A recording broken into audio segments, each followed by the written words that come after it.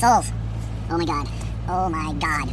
Today, I have to drive around the city, so I thought I'm going to do one of those very special podcasts that I do when I have to drive around the city. What are we going to talk about?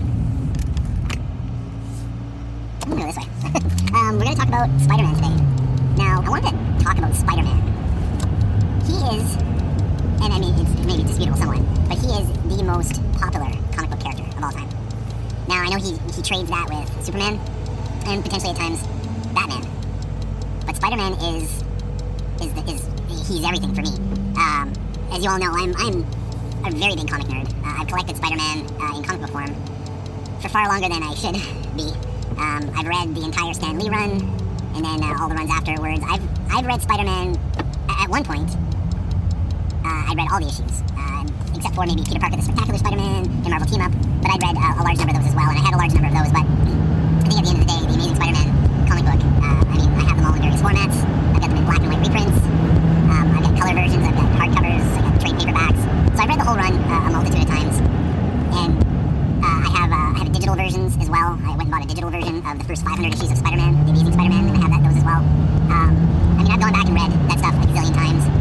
Spider-Man is incredibly important to me, and I think in a lot of ways, I know people talk about Superman being, an iconic character, and there's a lot of people that associate with Superman on many levels for many different reasons. The fish out of water, alien from another world, who's trying to fit in, the Clark Kent persona, which is, all elbows and knees, But with Peter Parker, Spider-Man, when he was created, it set a tonal shift to the landscape. The first Marvel comic that came out under the Marvel comic imprint was Fantastic Four, and that changed the landscape. But Spider-Man did something that really, up to that point, had not been done before. And it's what made him so relatable and so universal. Better than every hero before, and to be honest, every hero after. So what is it that makes him that endearing hero that we all love? He wears a mask. He could be anyone under that mask. There's universality to that. He's also young. He's impressionable. He makes lots of mistakes. He has lots of troubles, lots of hardships. He has a doting aunt, his deceased uncle. Doesn't even know who his parents were. I found out later, but there's so many things that we can relate to where being awkward teenagers, and I think that's still the endearing a part of him now, is that as we get older, a lot of us would get into comic books in our younger years. And we'd enjoy, all the web swinging, he's a spider, he's a human spider, and he's crawling on walls, and there's that endearing quality when you're really young that he's just really cool. It's really neat. That whole aspect of it it's really good. Everything's there to draw you in, and then the snappy patter, the way he talks, and all this, that's very fun for a kid to listen to. So they hook you at such a young age because he's just so damn cool. He's also very drawable.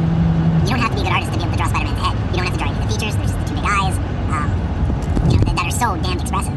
There's everything in there to draw you in as a kid. But here's the key to this character, and why I think he's, he resonates and remains a fixture in people's lives well past their young years. Because as you get into your teenage years, or as you get older, you're getting out of your, 1 to 10 year old range, and you're going into your teens, your 11 to 20, say. And at that point, you're getting to see all the subtleties of the story. You're seeing someone who is nerdy, who's not really cool, who doesn't really fit in, who gets picked on. The whole Flash Thompson thing, so identify with that, and understanding that, wow, this guy's amazing, literally, and he has all these troubles with bullies, and he's always picked on, and the girl never picks him, and all that sort of stuff, and he's just the odd duck, and I will pretty much guarantee that most of us have felt that odd duck syndrome. There's a larger population that would have felt the odd duck syndrome over the, I'm the cool jock, I get everything I want, everything's easy for me, I'm naturally physically gifted, I've got a square jaw, I've got perky boobs, or whatever. It's just that relatable. That's what's relatable to a larger chunk of the masses. The people that are not picked first in gym class, who are not picked to go to that cool concert, or you're the friend of the beautiful girl or the beautiful guy. You're the sidekick, you're the tag along. You're never the one that people go to first. That whole aspect of Peter Parker resonates when you hit your teen years, and sometimes younger. For me, it was younger because I was picked on right from the get-go. So all this bullying that he sees, and for that opportunity to have the power to protect yourself and defend yourself, and it's all in that origin story when he finally gets the power of Spider-Man, and he can do whatever he wants, and he gets a little taste of just doing what he wants and making quick cash, and it's so easy, so effortless, and I don't know how deep you guys have read the comics, but he starts to use some of that in school too. There's just it's like, I can get away with this stuff. I can, this is really gonna work for me. Like, it just sounds so good. You're finally gonna make a mark in the world, and you just want to tell everybody that you're Spider-Man and you can do these things. You want to show off. You want the people you're attracted to. I don't want to specify, but for me it was like, maybe that attractive girl will notice me if I could just throw that ball in that hoop, or I could just stand up to my personal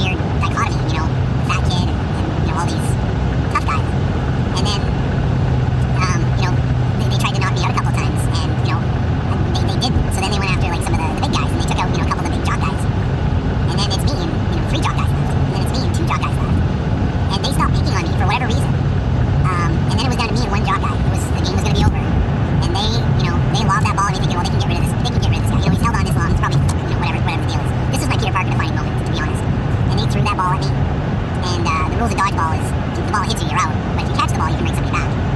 And I caught that ball, and the repercussions of that action of suddenly, hey, I'm cool.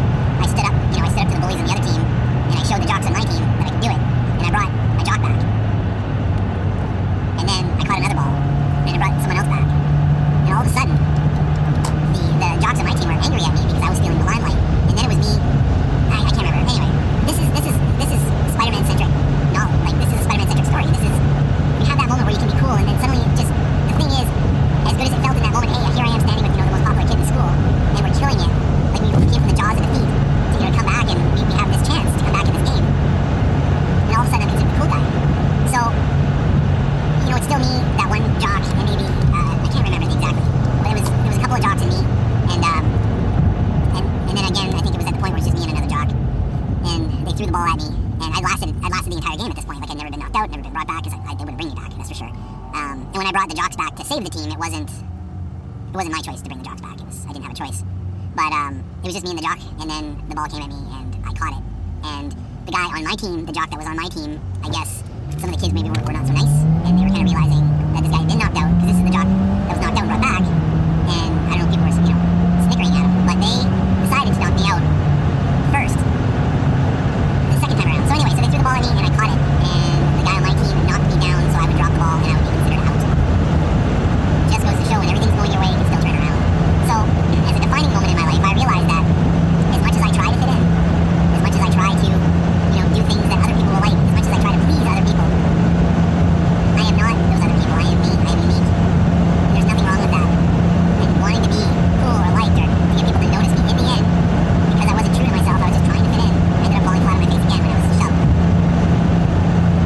So, that story relates to Peter Parker and how, every time he gets cocky, every time he gets arrogant, things fall apart. And it's that long-standing life lesson is be proud of who you are, but don't be arrogant, don't be cocky about it, And I learned a lot from that man. Like, I think at first I was confused, but in the long run, I think I realized that the key is just not changing who you are, being who you are, being proud of who you are, and don't try to be what they want you to be, because they're gonna find some way to tear you down, to exclude you.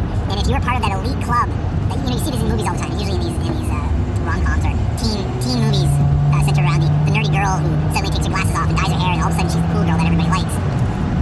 That doesn't happen. It just doesn't. So for me, Spider-Man was, I am proud of who I am now. I'm proud of who I've become. I'm very happy that someone's calling me now from North York, Ontario. I'm very happy with who I've become and who I am and all that sort of stuff. And, despite trying to fit in, I realized at the end of the day that, I'm awesome. I'm good enough. I don't know. Anyway, I think you know where I'm going. This is my relatability with Spider-Man. There's so many similarities in the struggles that Peter Parker goes through, and even Spider-Man goes through. And then when the whole world's going in his favor, and he's fighting crime, and he's saving all these people, and New York is starting to applaud this guy. Then J. Jonah Jameson comes in and just tears him down, tries to destroy him, like just in a complete smear campaign, despite all the good he's done. So don't look for people's acclaim. Don't judge your success by how people view you. Don't try to fit into their mold. Don't try to be popular. What I learned in life is that things come to you if you're true to yourself. Any sort of fame or recognition or getting that attractive person, this person you're attracted to be interested in you. It's never by being a phony. It's never by being a fake. It's always about being yourself. Yeah. So Spider-Man. That's why he's relatable. That's why he's the shit. That's why he's the best. But Superman doesn't have that same distinction. Batman doesn't have that same distinction. I think there's a sense of those characters that you are becoming something you always wanted to be. And there's more of that going on and less of it's less grounded, I guess. So I've been reading the comics for forever. I've got more Spider-Man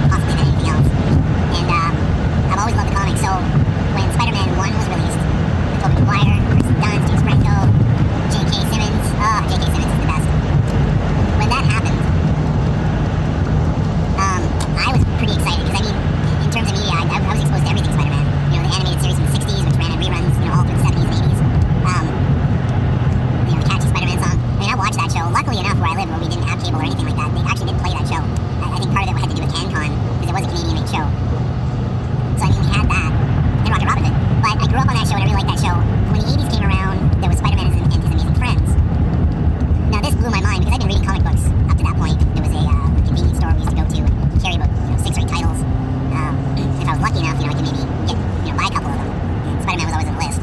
So I wasn't very adventurous in trying other titles because I knew I was safe with Spider-Man. I knew I'd enjoyed it. I knew the character, was what I really liked. So in the end, the cartoons came, and I mean, I love that cartoon. I know it's not, maybe it doesn't hold up, but I mean, I grew up on it, and as cheesy or campy as it was, I mean, I really enjoyed the heck out of it. But when Spider-Man and His Amazing Friends came on, it was only available on cable, and the only way for me to see it was for us to travel to my grandparents' house, which was in another city, which we often did on Saturdays. But Saturday morning cartoons start Saturday morning. By the time we get there, I missed them most of the time. I was able to catch a lot of them in rerun, and you can, watch a lot of those on YouTube nowadays, or Tubi, or any of those types of channels. But I really, really liked that show because it was, showing us all the other characters in the Marvel Universe. This was really my first introduction to the X-Men, and they featured on that show prominently because of Firestar and Iceman.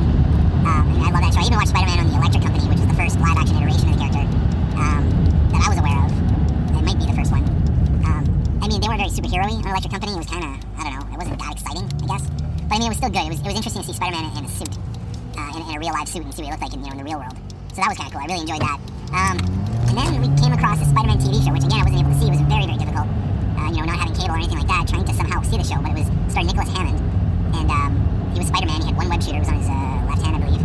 And I mean, that show was horrible, but I still loved the heck out of it because I mean, any chance to see, my favorite four-color heroes on a screen of any kind was just mind-blowing. I mean, I was excited when the Incredible Hulk TV show came out with Lou Ferrigno and Bill Bixby, but it wasn't Spider-Man. I mean, I like the Hulk, but Spider-Man is my guy. Like that's the guy for me. So but I mean, at the time, you take what you can get. You're given this opportunity to see your favorite superhero on a screen. It was just mind blowing.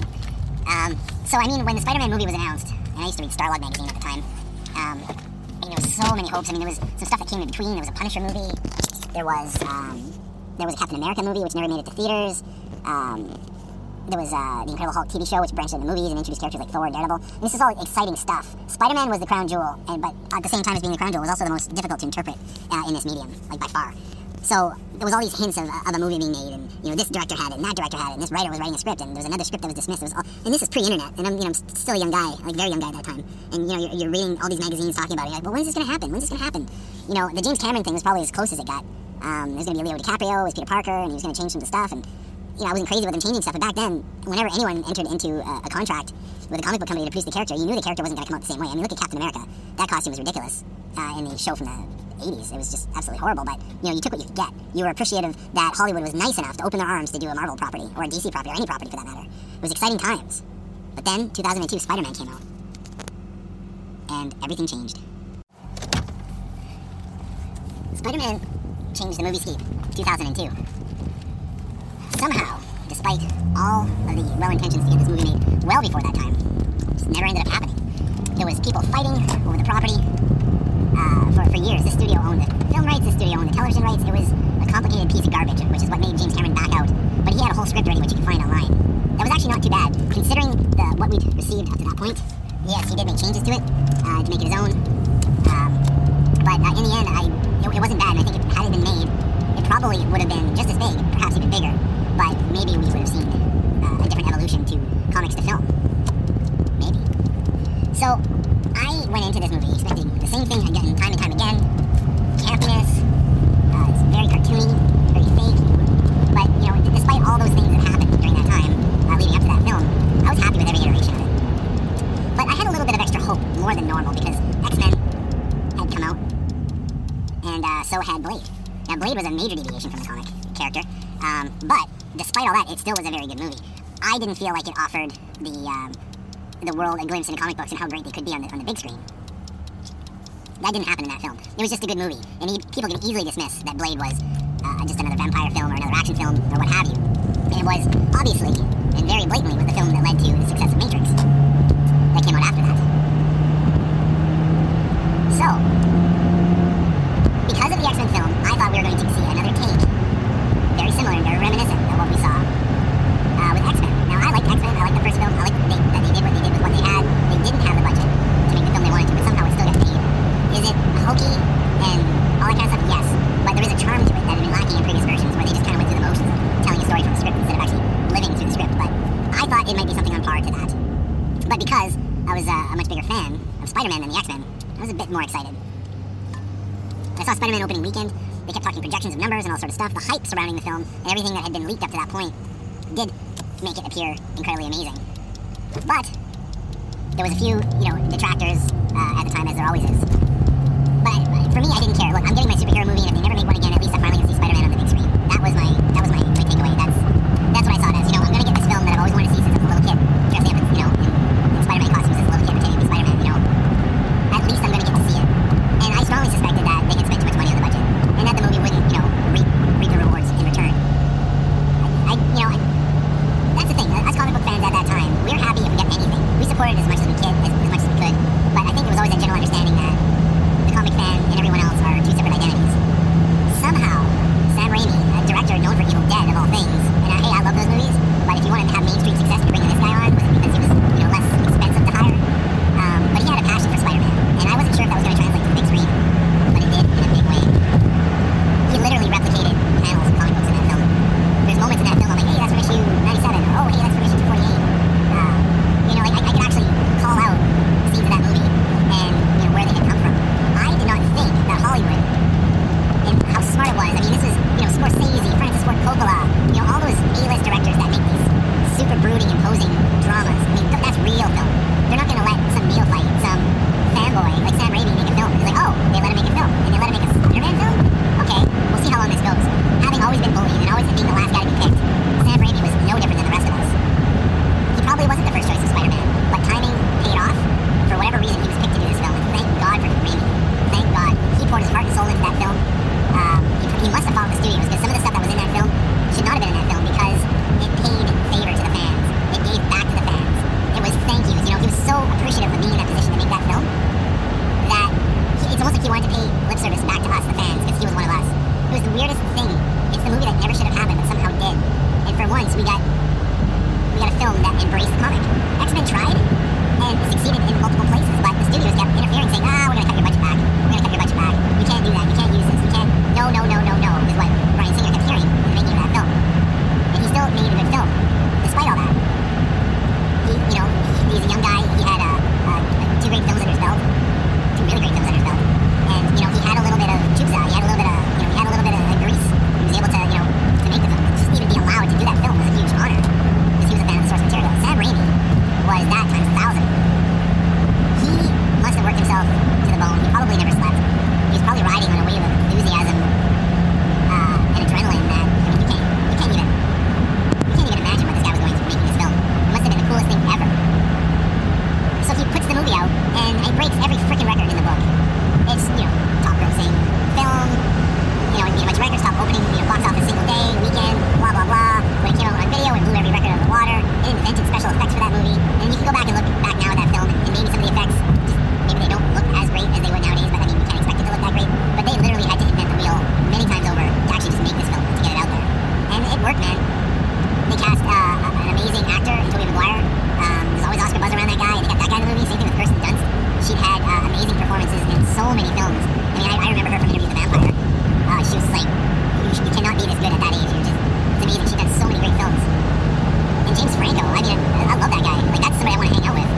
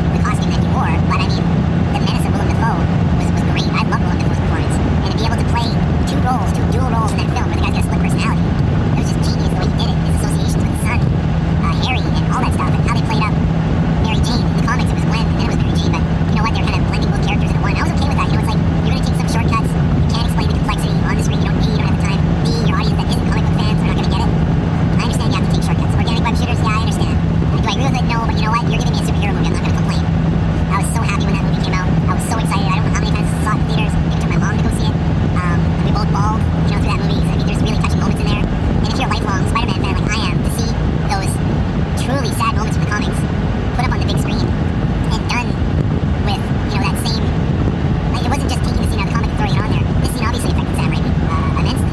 These scenes were very important to him growing up. He was bullied, I'm sure. He understood what it was like to be Peter Parker. He understood what it meant when, his uncle was killed for a mistake that he made. With great power comes great responsibility. Sam Raimi understood all that, and he wanted to make sure that came across. That poetry, that art from a little comic book translated to the screen, and people could understand. And maybe he could make them feel the same way he felt when he read those Spider-Man comics the first time. And that sense of, being picked last, like all those Spider-Man things that are now tropes. He was able to translate that to the screen and make people feel the way he felt. I certainly felt like I was, 6, 7 years old or 12 years old, or all those important times where Spider-Man was there for me when I needed some escape, some way to just figure life out through the comic books. I mean, this was there on the screen. He put it all there on the screen. It was amazing. I'm still astounded. Like, how was he allowed to make this film? This isn't Hollywood. That's not how Hollywood works. You get Scorsese and Francis Ford Coppola and those guys, and it's all about, these incredible amounts of violence and people mistreating others and all this just heavy-handed shit, historically steeped, the mafia and all this stuff. And stuff is considered the greatest of cinema, Oscar-winning, cinematographers and filmmakers. And then I see the Spider-Man film that hit so many of those marks better than any of those films did. I don't care what anybody says. Hey, I like Godfather. I've seen the first one. I've seen Scarface. I've seen, movies like Full Metal Jacket. I've seen all of these films, all these great grand films, Citizen Kane. I mean, I took some film classes in school. I've been on movie sets. I've written a screenplay. I've had movies, filmed. I've been behind the scenes. I'm not, the best at it, but I know enough to know that what Sam Raimi captured in that film hit way more and was more effective and was better filmmaking than anything Scorsese had done or anything Coppola had done. Hey, those guys are great filmmakers, don't get me wrong, but they make one kind of movie. Yeah, they're using 35mm and this and that, and they're using, special lighting effects, and they use actors that are trained in method and all this. And yeah, that's great, man. I like those films, but there was nothing in any of those films that could connect in a way that Spider-Man connected. Nothing came close. Yes, those other films are great films. This is a great film too, and in a lot of ways, it's a better film. Maybe in other ways, it's less so. But you can't deny the masterpiece that Spider-Man was. Yes, there are parts of it that, maybe you don't agree with me on, that maybe, missed the mark or whatever. But you can't deny when this movie came out, people took notice. All of us nerds, all of us people that were never picked first, all of us nerds on the sidelines that are mocked, made fun of, joked about, the stuff we liked was not the cool stuff. It wasn't a sports film, or, we weren't rabid about following this, hockey team or this football team. We were following Spider-Man. We wanted to know what happened. Oh, but that's all fake. Yeah, well, you know what? It's full of heart. And I know those great directors that always get nominated for Oscars for every movie they make. I know they're great filmmakers, and I know they love what they do, and I know they put themselves in. Into everything they do, the way the script's done, the execution, every detail of the shot. But when you're filming a movie of that level, and you're going to film Spider-Man, where there is so many more balls to juggle, there are so many more angles to look at, there's so many things to learn about how filmmaking works. It's a whole other science, and to dismiss it, as two of those filmmakers have recently done, and say the Marvel movies are not great. If I can go to a film and be so affected by it, not because it's cool, but because it impacted me, it brought me back to my childhood, it brought me back to, the times where I was able to rise above, when everyone's trying to push me down, when it's able to make me cry and weep like I'm a 5-year-old, where it's able to make me leave that theater with a sense of purpose and a sense of accomplishment and being proud of who I am. And going out there going, you know what, I can make a masterpiece too. I can write my novel. I can make a classic album. I can do what I want. That's what the Marvel films do. You can mock it, you can make fun of it, you can deride it. Spider-Man changed the film industry forever. Just like Godfather did back in the day. Just like Coppola did. Just like Lucas did. They changed the way we think and perceive and breathe movies. Those are real movies. And we would not have an Avengers Endgame. We would not have Superman or Batman. The Dark Knight trilogy would never happen without Spider-Man. There's a lot of things that just would not have happened. That film changed everything. Changed it. And I know for myself, there's a lot of accomplishments I've made since Spider-Man that I can tie directly to Stan. When I read those comics originally, that Stan wrote with Ditko's a freaking genius. Those comics inspired me for a lifetime. Many of the things I do to this day are directly related to the lessons I learned.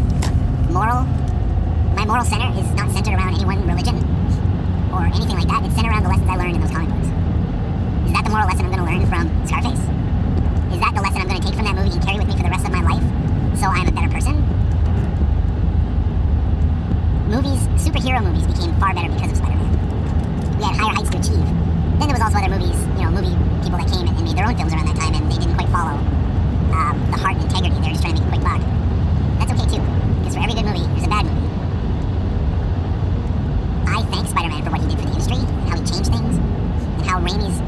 vision and relentlessness. I thank you.